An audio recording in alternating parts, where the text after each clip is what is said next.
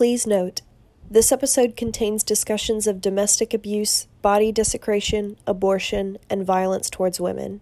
Listener discretion is advised.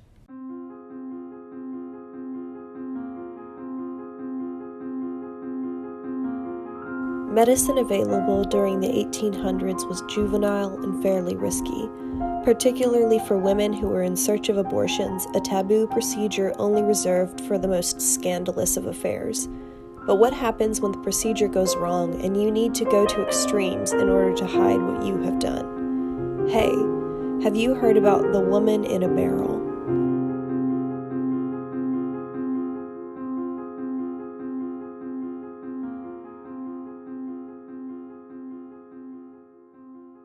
Hi everybody, it's Maddie. Just another quick note about this episode. Just like the one before it, we are continuing to practice safe social distancing here at the Hey Have You Heard About headquarters. So my friend Rebecca, who is the guest for this episode, called in.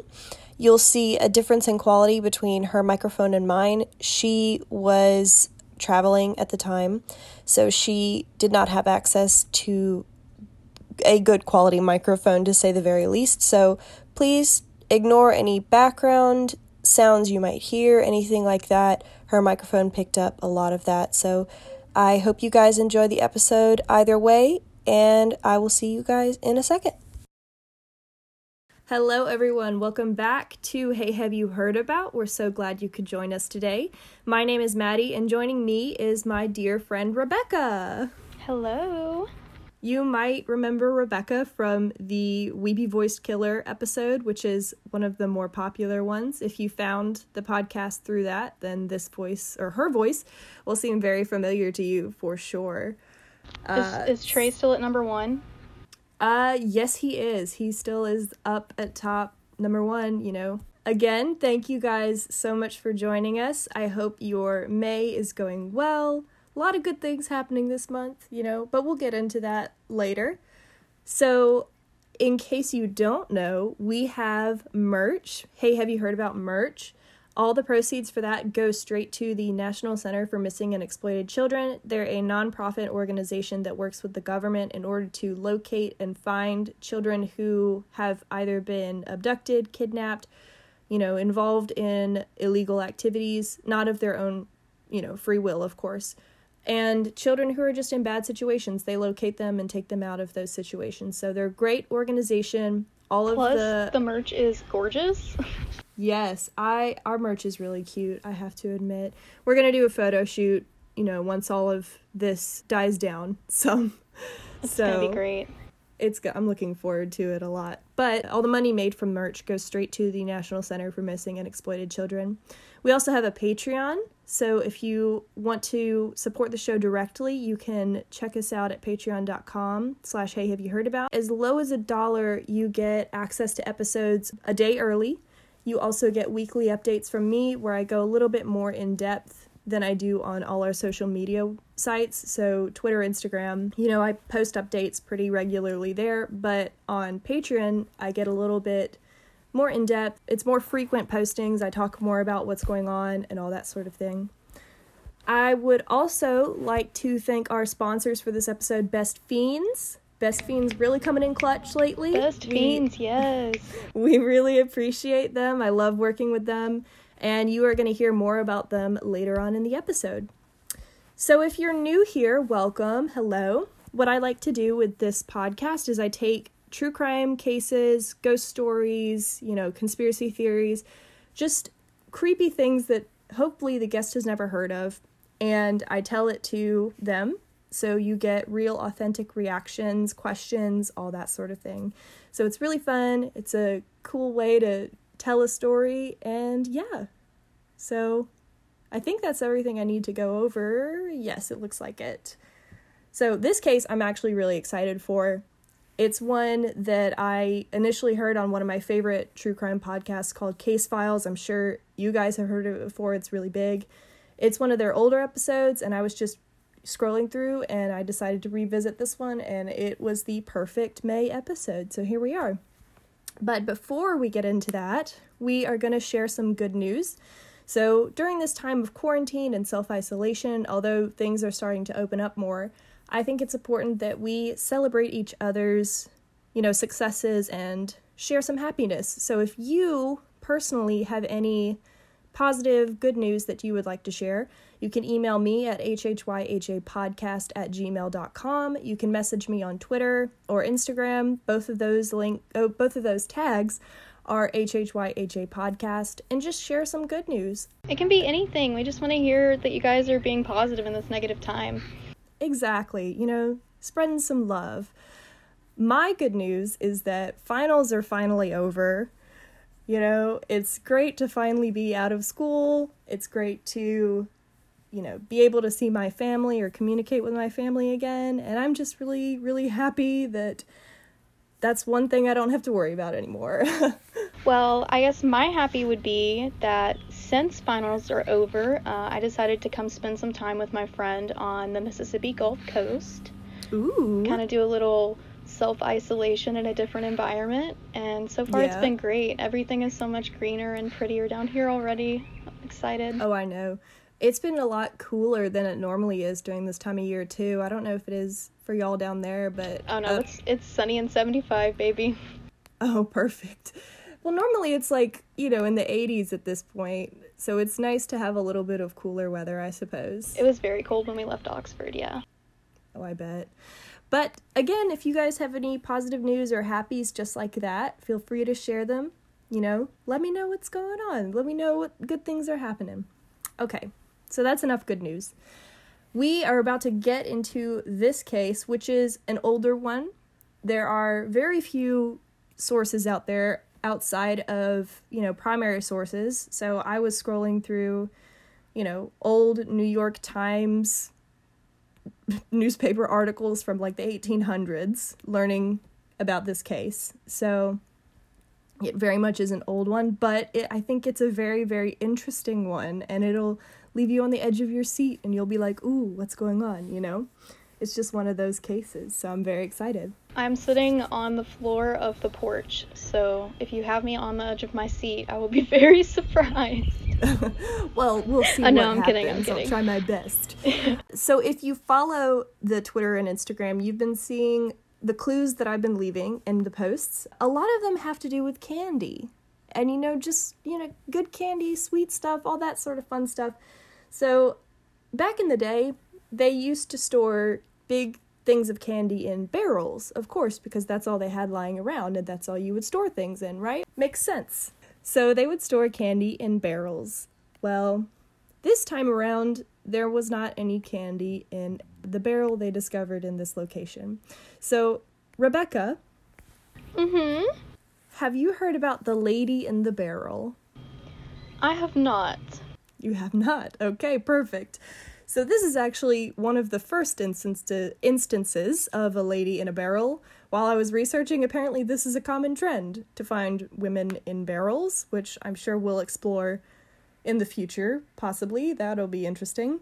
But this specific story took place on Staten Island, New York, September 15th of 1878. This is a major throwback. Yes, major throwback. So, on this specific day, there were 3 boys who were working near Silver Lake, and they found a wooden barrel buried in the ground. So they're like, well, there's a barrel, it's 1878, we don't have a lot going on, so let's dig it up. I would dig it up. Of course. So they began to dig it up, and they opened it, and inside they found that the barrel had been sawed open a little bit and sealed with a carpeting. And as they sort of began to pull the carpeting out, a human arm fell out of the barrel. Was it was the arm cut off of the body, or was it No, it's still connected to the body. Thankfully. Yeah. Take the body out of the barrel? Call the police? I don't know. Yeah, call the police would be the correct answer in this case. So the police were called. Luckily, the boys didn't really touch anything. They were a little bit freaked, as you would be. So they called the police, and the police removed the rest of the dirt from the barrel and realized that a 50-pound stone had been placed there to conceal the barrel and also conceal the body, obviously. So right away, you can tell that whoever did this did not want this person to be found. I thought you were about to say it obviously wasn't an accident. Well, that too, it obviously wasn't an accident. You know, when you find a barrel covered in dirt with a 50-pound rock over it, I would hope that you would not assume that this is just an accident, like, oh. Or just a woman in a barrel. I don't think that could happen accidentally. Exactly. That's what I'm saying. Trip and fall, land in a barrel. Bury yourself next to a lake. So they finally pulled the carpet all the way out, and they found a naked, partially decomposed body of a woman had been stuffed inside, and she was also covered in a linen sheet. So that was the only sort of cloth besides the carpet that she had on her, was this linen sheet. Interestingly, though, there was a nightgown and a bag that was also stuffed in the barrel to make it seem more full, you know, just like to keep her in there, is what they assumed. The woman's arms had been crossed over her chest, and her head was bent forward between her knees, so kind of a sort of fetal position. Which might be interesting to explore as we get more into the story. Well, I was also thinking the barrel's kind of small. Placing the body intricately is definitely very intentional. Oh, absolutely. According to the coroner, his name was Coroner Dempsey, who was the Staten Island coroner at the time. He said that the most horrific part of this discovery was that the flesh on her face was gone, and her eyeballs were missing. So it would be very difficult to identify this woman with what they had just based on her body. And dental records definitely weren't a thing back then. Well, yeah, I think this was around the time where they were starting to get into that, but I don't think the dental records were used in this case. I could be wrong, but that's something to look into later on for sure. Coroner Dempsey, who again was on the scene, observed that she was between 25 and 30 years old. She had dark brown hair in a 2-foot braid. To him, at a first glance, there was no violence, no struggle indicated based on, you know, the marks on the body. But he did notice that she had a floppy abdomen, which indicated that she had recently had a child, been pregnant, or had birthed a child. Yes. That is so sad. Yes. And it was obvious from the decomposition that she had been buried for several weeks at this point. The body was transported to West Brighton Mortuary, where Coroner Dempsey worked, and that's where the autopsy was performed. What are our thoughts so far on what we know about this body? Honestly, really sad. I know I usually try and have like a positive outlook on this because I kind of enjoy murder stories. But I don't know. That's somebody's mom, you know? Yeah. Potentially. Yeah, for sure.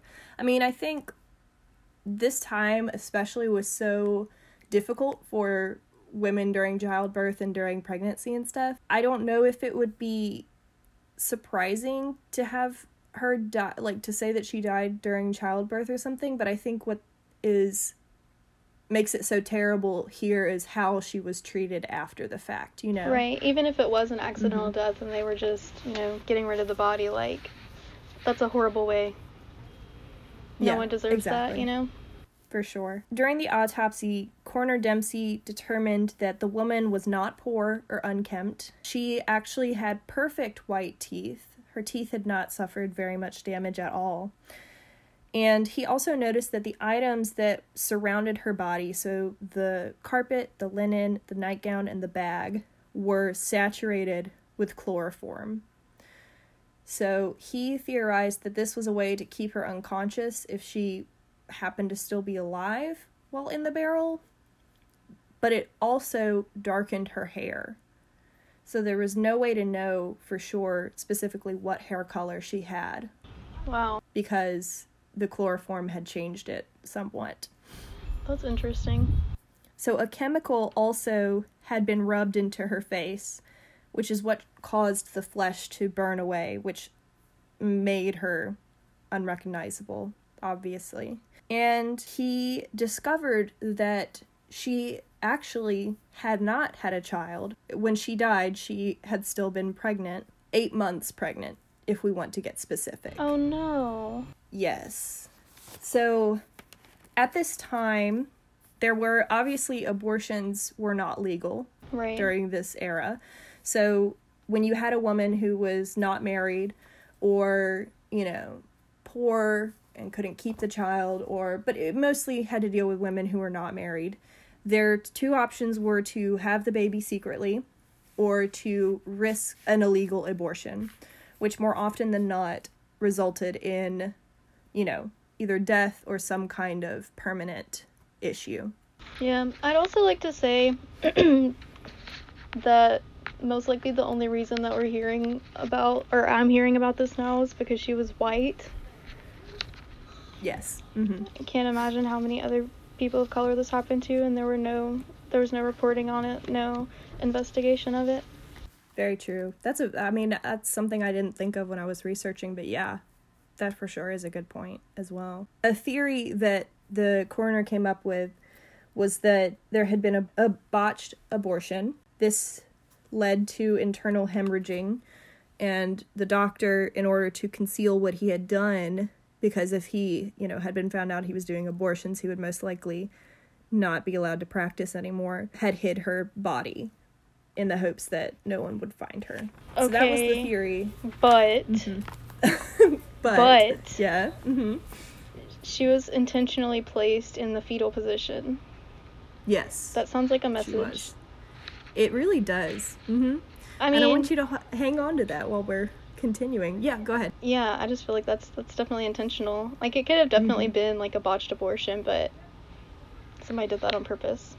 Mm-hmm. I agree for sure, and we'll get into that. He also...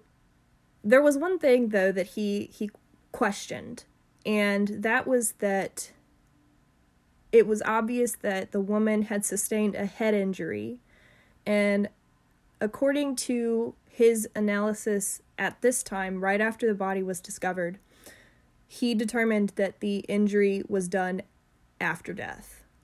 So it could have been while she was being put into the barrel, it could have been, while they were transporting the barrel. Right. Whatever. But he determined at this point that it had been inflicted after death. Probably that 50-pound rock they put on top. That's a good, valid theory. Yeah, true. Of course, the next logical step is to start looking for missing persons in the area to see if you can identify who this woman is.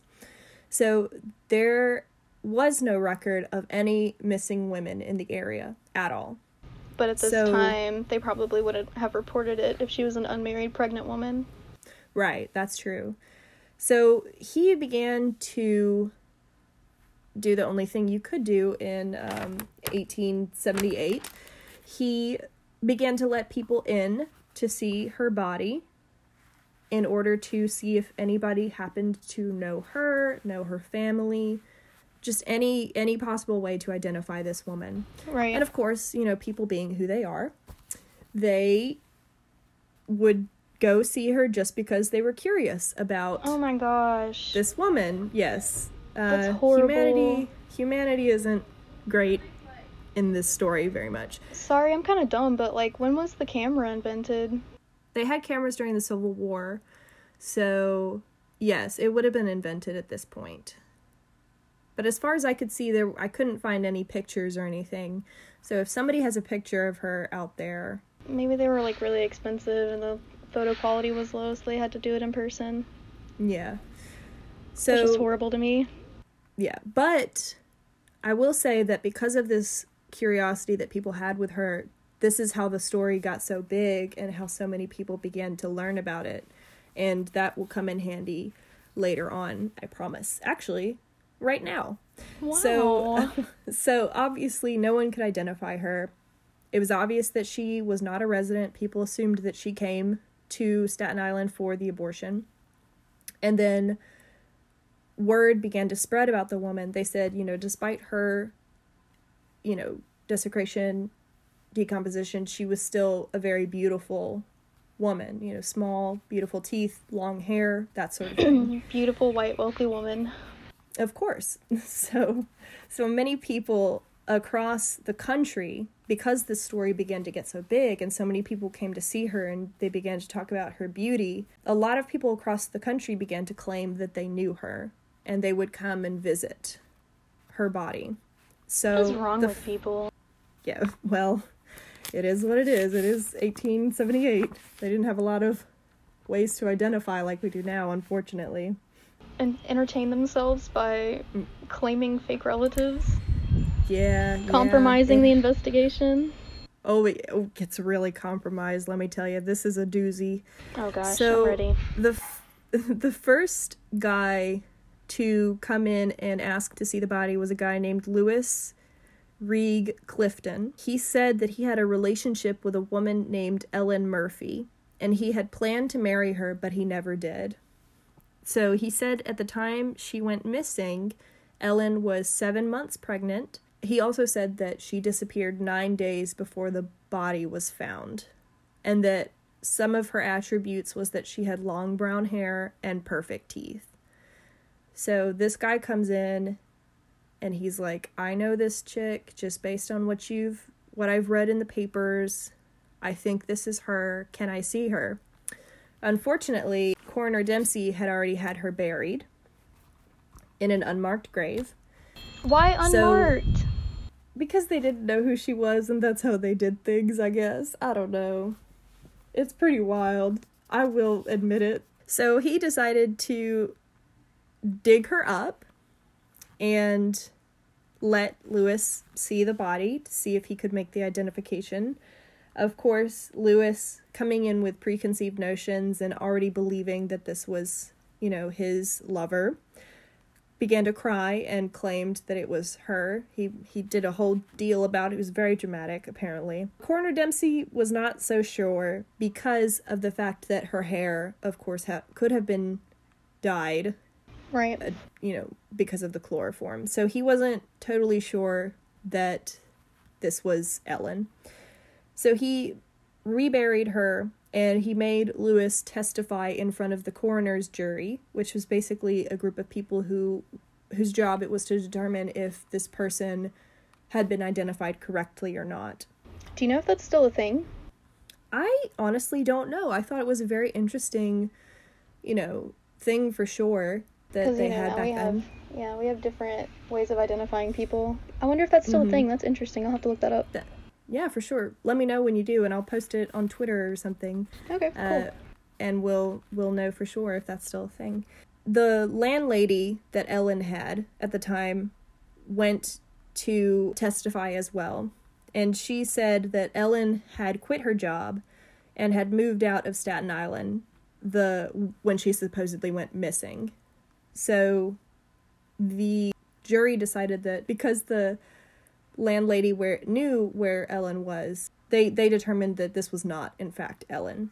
So the investigation continued, and Lewis went home knowing that Ellen was out there somewhere. I don't know. Lewis is no longer part of the story. I wonder if Lewis, held the landlady hostage to find out where his estranged lover went. Oof. That makes me wonder if Ellen wanted to get away from Lewis. Mm-hmm. That's curious. Well, if he's crazy enough to start claiming fake people as his lover, then, That's true. That's very true. So Lewis was the first of many people visiting, claiming that this woman was their daughter, their lover, their wife, their friend, their sister, etc. And Lewis was also the start of many times the body would be unburied and then reburied. Oh my gosh. Yes. So this is not going well for this woman's body. So I wish they would have just taken pictures, man. Yeah, that would have been... Yeah, that would have saved a lot of trouble for sure. It's a lot Unfortunately, yeah, true.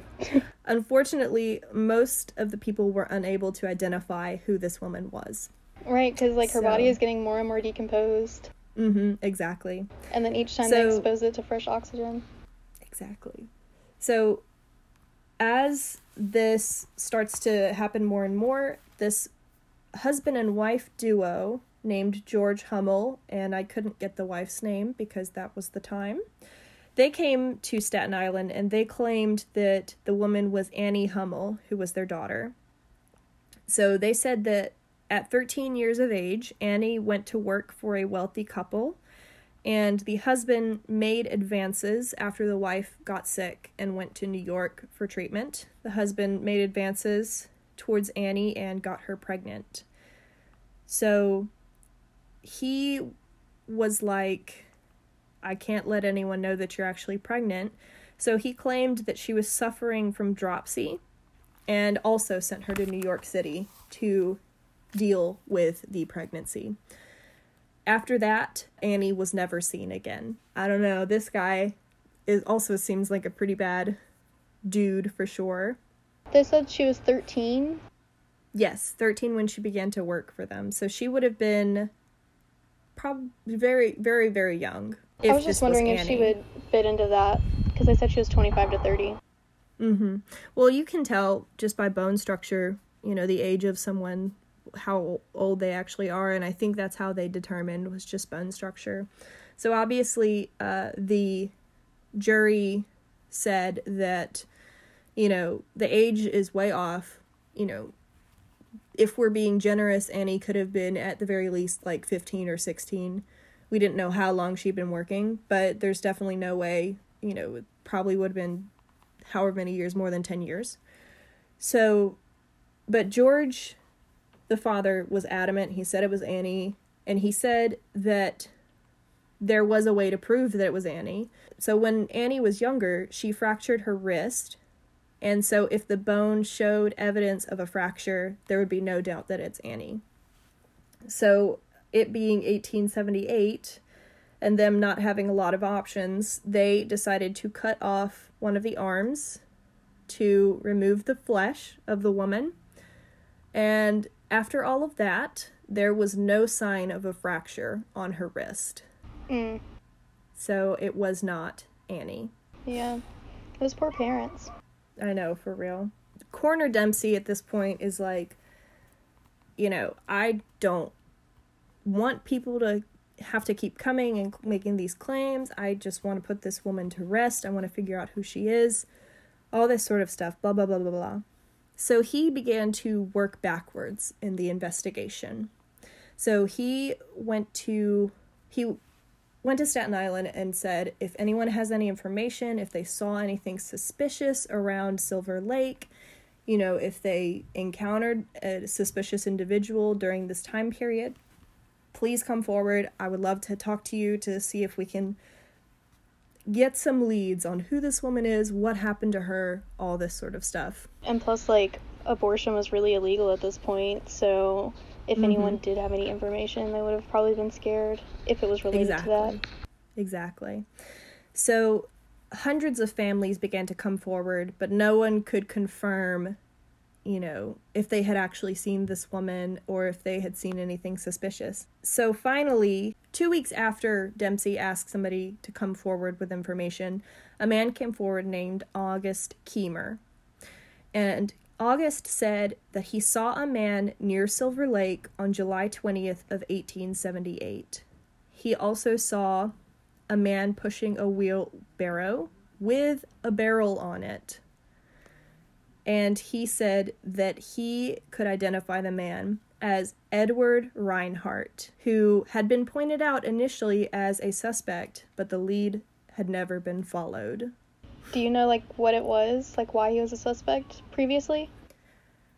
I could not find why he was a suspect, but he was one of the people that they had, on their radar. Wow. Until he was proven to not, have anything to do with it. But he's back on their radar now, and we are going to talk about Edward and what he did right after we hear a word from our sponsor.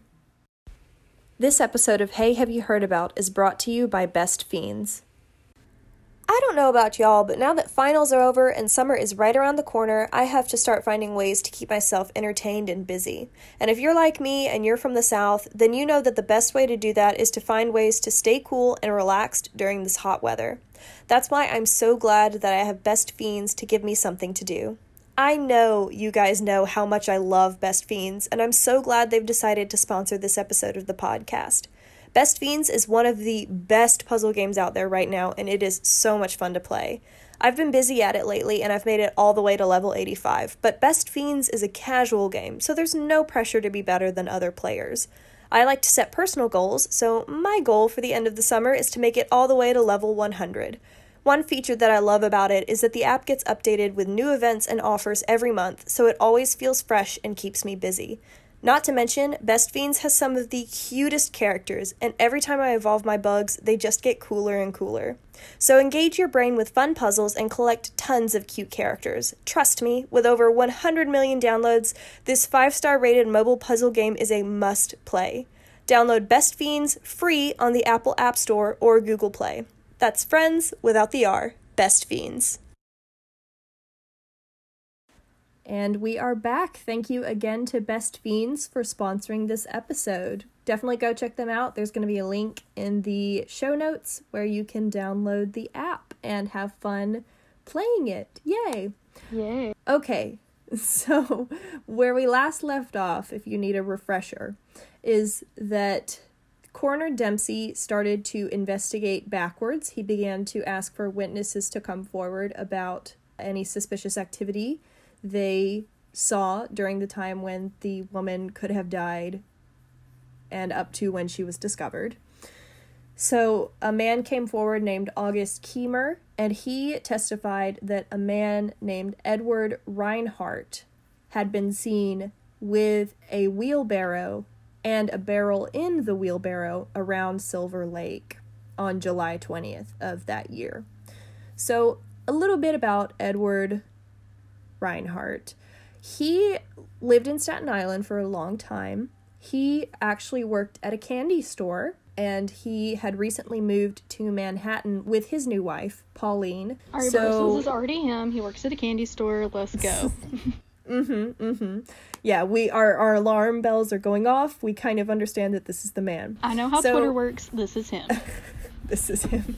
So Dempsey and August went to visit Reinhardt in Manhattan, and he denied bearing a barrel. He was like, that wasn't me. The only barrel I moved that day was because I was moving out of the candy store and I was moving here with my lovely new wife, Pauline. So Dempsey, obviously he was like, this is a strange story. I'm not sure if this is actually true.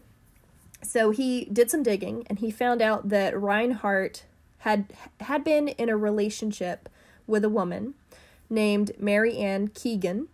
And when he was asked about Mary Ann, Reinhardt claimed that he was still in touch with her, that she was working somewhere else in the city, that they were still close friends despite, that their relationship had not gone anywhere, and that she, like I said, she was still in the city, so he knew her address, so he gave them Mary Ann's supposed address. Guess what? What? There was no one with that name at that address. Imagine that. Edward, you I little know. stinker. Who would have thought? So immediately Reinhardt was arrested when they discovered that, okay, so he had a barrel at the time. He is very suspicious about it, and he lied about knowing where Mary Ann is. And Pauline, his new wife, was shocked by this arrest, obviously. So she began to do her own digging of her, on her own. She was suspicious, as she should be, and she discovered that, okay, so a week after their marriage, Reinhardt, they had moved to Manhattan, and Reinhardt said that he needed to return to Staten Island to, quote, settle some things, unquote. So at the time, That's not suspicious at all. No, not at all. So at the time, they just got married. She wants to be with him. She wants to see him. So she tried to visit Staten Island, but she couldn't find him anywhere. He was not available at that time. So she was starting to put the dots together that, okay, this is very weird. You know, did he actually do something to this woman? Is this Marianne? So another family came forward, and they claimed that this woman in the barrel that had been found, of course, was their daughter, Mary Ann Dedman. Not Mary Ann Keegan? Not Mary Ann Keegan. So that was another thing that Reinhardt lied about, was her last name. Wow. Mm-hmm. So they said that based on the descriptions they had heard of the woman, she had a chilling resemblance to their missing daughter, Marianne. Her mother said that Marianne had been married to a man who ran a candy store in Staten Island. So we don't have a lot of other men running candy stores that we know of on Staten Island. So obviously that man was, in fact, Edward Reinhardt. So the mother said that Marianne had been married a year prior, and that the family had not heard from Marianne since early July, a week before Edward married Pauline. Oh my gosh. So the plot thickens. It's getting curious and curious. Is Pauline in, like, protective custody? Is she staying with her parents or something? I don't know what Pauline is doing, but she did say that she wanted to meet with Marianne's mother, and she 100% offered as much help as she could with the investigation at this point, because she was like, oh, this guy is obviously not good, and he has done something terrible, and that's horrible. So she took the initiative, very proud of Pauline for this, she took the initiative and began to produce things that Reinhardt had brought from Staten Island, including a folded oilcloth table cover, which Marianne's mother identified exactly, based on its patent, that it had been Marianne's tablecloth. Alright, I'm naming my daughter Pauline. Sounds good. So, you're gonna hate this even more. Get ready. So, Reinhardt had given, after he returned from Staten Island, he had given Pauline a gold ring with 2 love hearts on it. No. And Marianne's mother identified that as Marianne's wedding ring. Oh my gosh. There was an episode of SVU just like that. That was like the last straw for the wife. Isn't that just the worst thing you've ever heard in your life, though? Oh my gosh. So, on October 9th of 1878, the coroner's jury met again. They met in Liberty Hall in New Brighton, Staten Island, New York, in those locations. And Reinhardt was brought in. It came to light during this trial that he had been imprisoned several times before. He was very, abusive to women specifically. He actually, 1 week after the murder, he asked to borrow money from his mother-in-law, Marianne's mother, and that was so he could have enough money to pay for the wedding, him and Pauline's wedding. Oh my gosh. Another thing, his wife came forward Pauline came forward during the trial and said that before he had been arrested, he had actually hidden a carpet, and that carpet matched the one they had found in the barrel with the woman. So it's kind of obvious at this point that this dude... Bye-bye, Edward. Bye-bye, Edward, yes. So obviously, like I said, Edward was very abusive towards women. It was reported that Edward and Marianne had been very volatile. That was straight from the landlords that owned their apartment. Like they argued? Yes, very volatile. They argued. So the landlords reported that Marianne was afraid of her husband. She constantly hated when he was home. She had little to no freedom, basically. Was constantly worried about him, just in general. And they reported that July 19th was the last time that she had been seen or heard. So... timelines match. Yes, exactly. So Edward stuck with his claim. He said that Marianne was alive and that she was in Manhattan and that he could invite her to the jury and prove that she was in fact alive. But and that he was not married to her, obviously.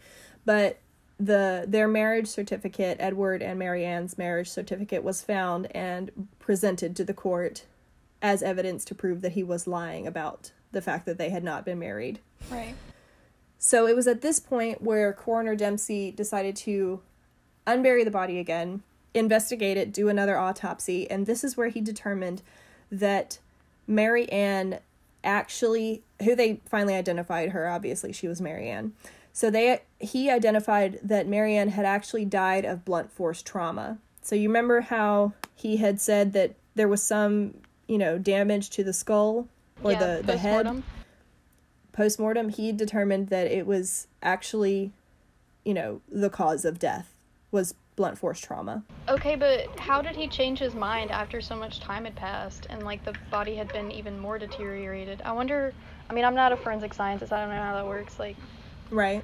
But I wonder what made him change his mind. At this point, he could bring the skull in as evidence, and I'm not 100% sure about how forensic, stuff works, obviously, but he said that there were fractures in the skulls that he hadn't noticed before or something like that. He brought the skull in as evidence to prove that there was damage to it.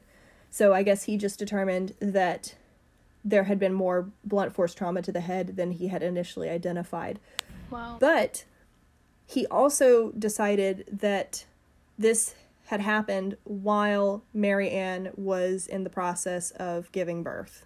So while she was in labor was when she was killed. Yes. So how do we feel about Edward now? What are our thoughts? Well, I already didn't like him. I think he's a scumbag. I already didn't like him, but I guess I'm really just caught up on the science of how... Because, to determine that someone was giving birth when they died, that would be, something in their blood, their hormones. That wouldn't be checked months after they died, He would have already had that data. And when you Very true. And when you do an autopsy, I believe you pull the skin back from the skull, especially if there's a head injury, so he would have already seen those fractures. I don't know why I'm getting so conspiracy on this, but it just seems odd to me that he came to all these conclusions after they had a suspect. It is very interesting. Yeah. I wonder, let me Google real fast and see how they could determine if somebody dies during childbirth. I already don't like Edward, but that's just interesting to me that he would come to that conclusion after, while they were already in trial. Okay, so Google is not helping a lot, unfortunately. Yeah, I'm sure it's a really intricate process that I know nothing about. But in my mind, from my brief experience as a biology major, it would make sense that there would be hormones present in the blood, and that's how you would determine that. Or maybe if she was dilated, maybe. Yes. But you would check that before, especially if you were trying to determine if she had already had a baby or not. Well, I wonder if for the argument of decomposition of how, he was still able to determine all this, I wonder if the chloroform had something to do with preserving her body somewhat. Because, she was surrounded by... Is chloroform a preservative? I know that it can be used to knock people out. I know, but that doesn't necessarily mean it's a preservative. This was at a time when we didn't know a lot about chemicals. So it could have been that they, Edward attempted to either stop the smell of decay so he could get away with it easier or something like that. So did it say what chemical he used on her face to make it disfigured to decay her face faster? It did not, but I would assume if he has access to chemicals that can do that to somebody, he probably has access to chemicals that can that's what I was wondering, how did he get access to these chemicals? I don't know. I guess candy? I don't know. Candy? What was he putting in that candy? I don't know. I used to work at a candy store, and I can guarantee that we did not have any harsh chemicals or any acid or anything like that. That's not in the candy making process. I would hope not. I don't know about 1878, but that's not how we do it today. So I have no clue where he could have gotten these chemicals, but he did, unfortunately, and so that's horrible. That he was not a good guy. I'm glad her parents were able to, identify her and be able to push it so hard. Very true. Because, if August, Kiemer hadn't come forward, then Edward would have gotten away with it. All right, And that this makes is me a great. little sick to my I've stomach. named my kids. My daughter's name will be Pauline. My son's name will be August. It's great. Perfect. We love it. For sure. So Edward eventually, after the jury determined that this was obviously Marianne and that Edward was obviously the guy who killed her and hid her body, they moved on to an actual court system, so where he could be a criminal trial, where he Right. could be tried and, punished accordingly. He pled not guilty at this time. He was like, I didn't do it. He's still sticking to his story. He's like, What year was it when it Marianne went is to criminal alive. trial? So it officially went to criminal trial May of 1879. So that was So like this was a year later. Yeah. So he was like, I'm not guilty. Marianne is alive. I can tell you where she lives, blah, blah, blah. He also was refused bail. So he was in jail for an extensive amount of months at this point because the trial wasn't until May 1879 and they needed him to stay put for several months. So he tried to escape several times during this period and he was caught each of these times. So he's not the greatest escape artist. And you said he maintained that he didn't do it like until he died? Yes, pretty much, yeah. But we'll get into that later. Okay. Pauline also, this is the one time where I was like, oh, lady. She would talk to him through the prison window and still kept up her relationship with him. Okay, I lied. My daughter's unfortunately. name will not be Pauline. Yeah. Oh, Pauline. So the Pauline, criminal you trial... had so many chances to be great. She really did. She tried her best, and she was helpful, but I guess, she was just... He seems very abusive and manipulative, so I'm sure this was a relationship that she felt that she could not leave, which is really sad. But, so Edward's criminal trial began, like I said, May 1879, and obviously he was guilty. Obviously he was the one who killed her and buried her in the way that he did. So the purpose of the criminal trial was to determine if the death was natural or if it was not. So that question of how did the coroner suddenly decide if this was blunt force trauma or not was what they were determining in this criminal trial. So at this point, Edward changed his story. He was like, okay, so Marianne, obviously, I can't hide the fact that this was my wife now. It's obvious at this point. Got a marriage certificate. Exactly. So he changed his story to that Marianne had fallen ill due to abortion medicine that she had taken. So his story was that she had tried to have an abortion and she got sick and died because of the medication she was using in order to make it happen or to heal from a botched or failed abortion or something like that. And she just fell down the stairs and collected all that blunt force trauma? I guess so. This I guess not that's the what he's saying. This is not Kathleen. Uh-huh.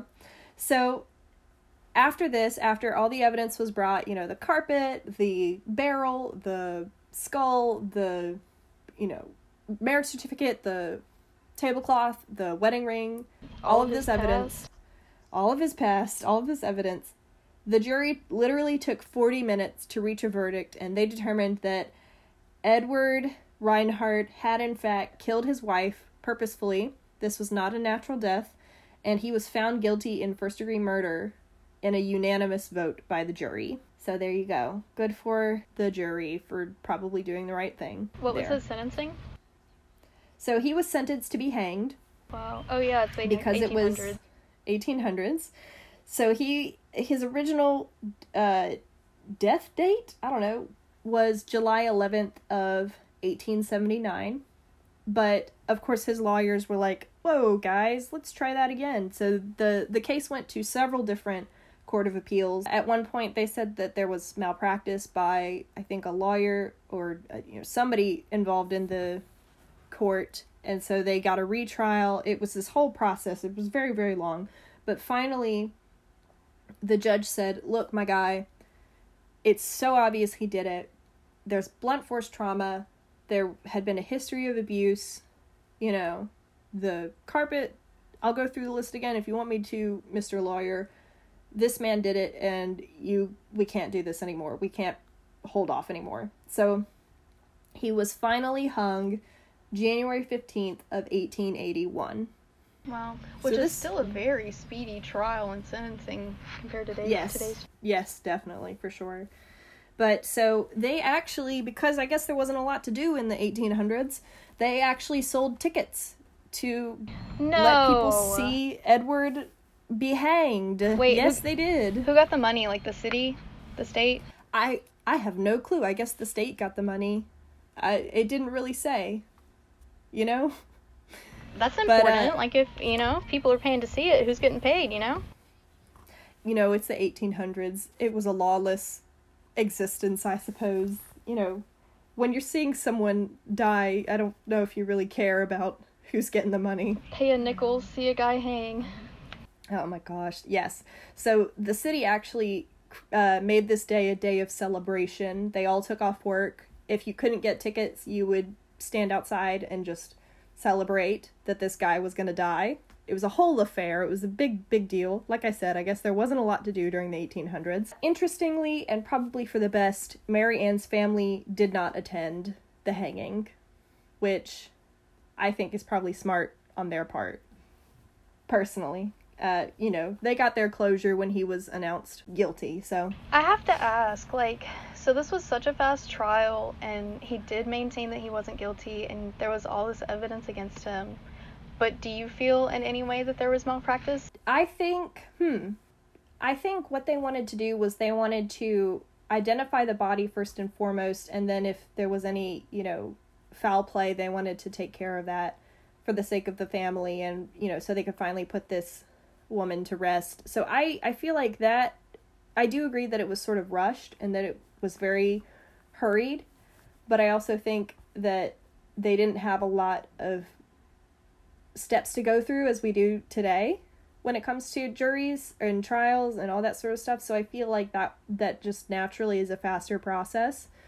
So I don't know. I think he got as many opportunities as he could to be a good person and admit to it and possibly get off with a lesser sentence, but he refused to take those. Well, what went through my head when you mentioned that Pauline went to the prison to visit him is, you know, what if Pauline did it? And he was maintaining, saying that he didn't do it, but didn't want her to get caught, you know? I guess that could be a possibility, but I don't think Pauline knew who Mary Ann was, because Mary Ann went missing before their wedding. And she made the claim that she had no idea that Edward had been married beforehand. Yeah, but if you did it, would you say that you did? No, but you get what I'm saying? I think it's definitely suspicious. Yeah. I think it's definitely suspicious, and I think that could be an interesting way of looking at the case. But I also don't necessarily see, like, how they could have known each other beforehand. You get what I'm saying? I know Pauline was from New Jersey, and that's where, I think she's from New Jersey, and that's where she met Edward. I could be wrong. I could be getting Mary Ann and Pauline mixed up. But I know that he met her at a separate time. Separate place. You know, yeah, exactly. I got you.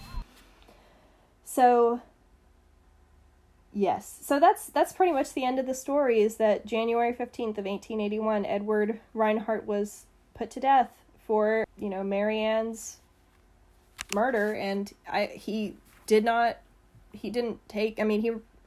maintained his innocence to the grave, I will say.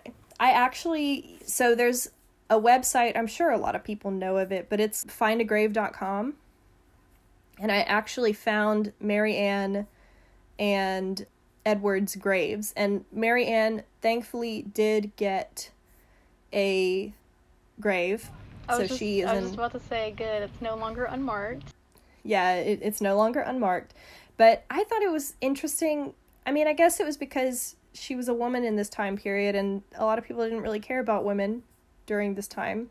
But Edward has such a huge biography on his grave, and he has pictures, and his section of the website is just very much way more detailed than Marianne's, which I think is a shame, because she's the victim here. I don't know. Maybe that's just me being, like, No, upset. I completely agree. But I think it also is the time, and people, like, didn't share as much. Women didn't share as much about themselves as men did. Very true. I just feel like Marianne deserves a little bit more. She definitely did. And you can go to the website and leave flowers, it says, and I guess it's just like a little donation. And you should leave the link in the thing. Oh, it's in there. Don't worry. If you guys want to check out their graves, you know, the link for it will be in the show notes for sure. So yeah, that's the story of the Lady in a Barrel. That was a very sad story. It was, but you know, I think at the end of the day, Marianne got the justice that she deserves, and her parents did too. Exactly, they got closure, where in a lot of cases, unfortunately, there is none. So, but yeah, any other lingering thoughts or questions? Was there any information about Edward's childhood? Ooh, besides the fact that he had been arrested a few times, I could not find very much information about him, just in general. He was perceived as being well off at the time, you know, being a businessman and all that sort of stuff, but, you know. I'm always interested in, like, the process of how a killer is born or how a killer is made. Right. Because I just don't think that, I don't know, I guess it's just me, I don't think that all people can be, like, just inherently evil. I guess sometimes they can be, I don't know. I think it's definitely something interesting that I wish there was more information about, but like I said before, besides a few articles and a podcast episode, there was not a lot of information about this case. So I think that's definitely something that, I don't know, maybe historians should look into and try to see if there's any information they can dig up about Edward just in general, because I know that, you know, birth certificates and all that sort of stuff were there at the time, so, you know, we could figure out who his family is and all that sort of stuff, but yeah. Yep. And again, I'd just like to bring up all of the women of color that went through possibly the exact same thing with botched abortions that never received any justice or recognition. Yeah, it's definitely an unfortunate thing that still, you know, happens today in a lot of different places. I just kind of wanted to bring it up, make people realize and think about it. Yeah, I think it's definitely something that needs to be discussed more, for sure. But thank you guys so much for listening. Thank you, Rebecca, for being the guest this episode. I really appreciate it. Always a fun time. It absolutely is, always. So if you like what you heard and you want more updates about Hey Have You Heard About in the future, you can follow our Twitter and Instagram at HHYHA Podcast. If you have any advice, suggestions, comments, anything like that, you can leave us a review on iTunes. Those really do help, and I try to read them all, you know, so I can get feedback and, you know, just do my best to make each episode better and better. What are the YouTubers So again, say? Like, comment, subscribe. Like, comment, subscribe, you know. Also, if you're listening on YouTube, do that as well. Yes, please. Now that I'm thinking about it. So don't forget about our merch store at teespring.com/HeyHaveYouHeardAbout. The link will be in the show notes. Like I said, all the money made from the merch store goes straight to the National Center of Missing and Exploited Children. They're really great. We want to support them during this time especially. If you want to support the show directly, check out the Patreon. You know, like I said, $1 a month will get you an episode a day early and weekly updates from me. I would also like to thank Best Fiends for sponsoring this episode. Definitely go download their app. It's a ton of fun. I play it all the time. It is just the best. I love it. So, yeah, I think that is everything I need to talk about. Thank you again, Rebecca. I already said it, but I really do appreciate it. Thank you. During this time of distance or whatever. So, it's good to stay connected and all that sort of stuff. So, thank you. And again, thank you guys so much for listening, and we will see you in the next episode. Goodbye.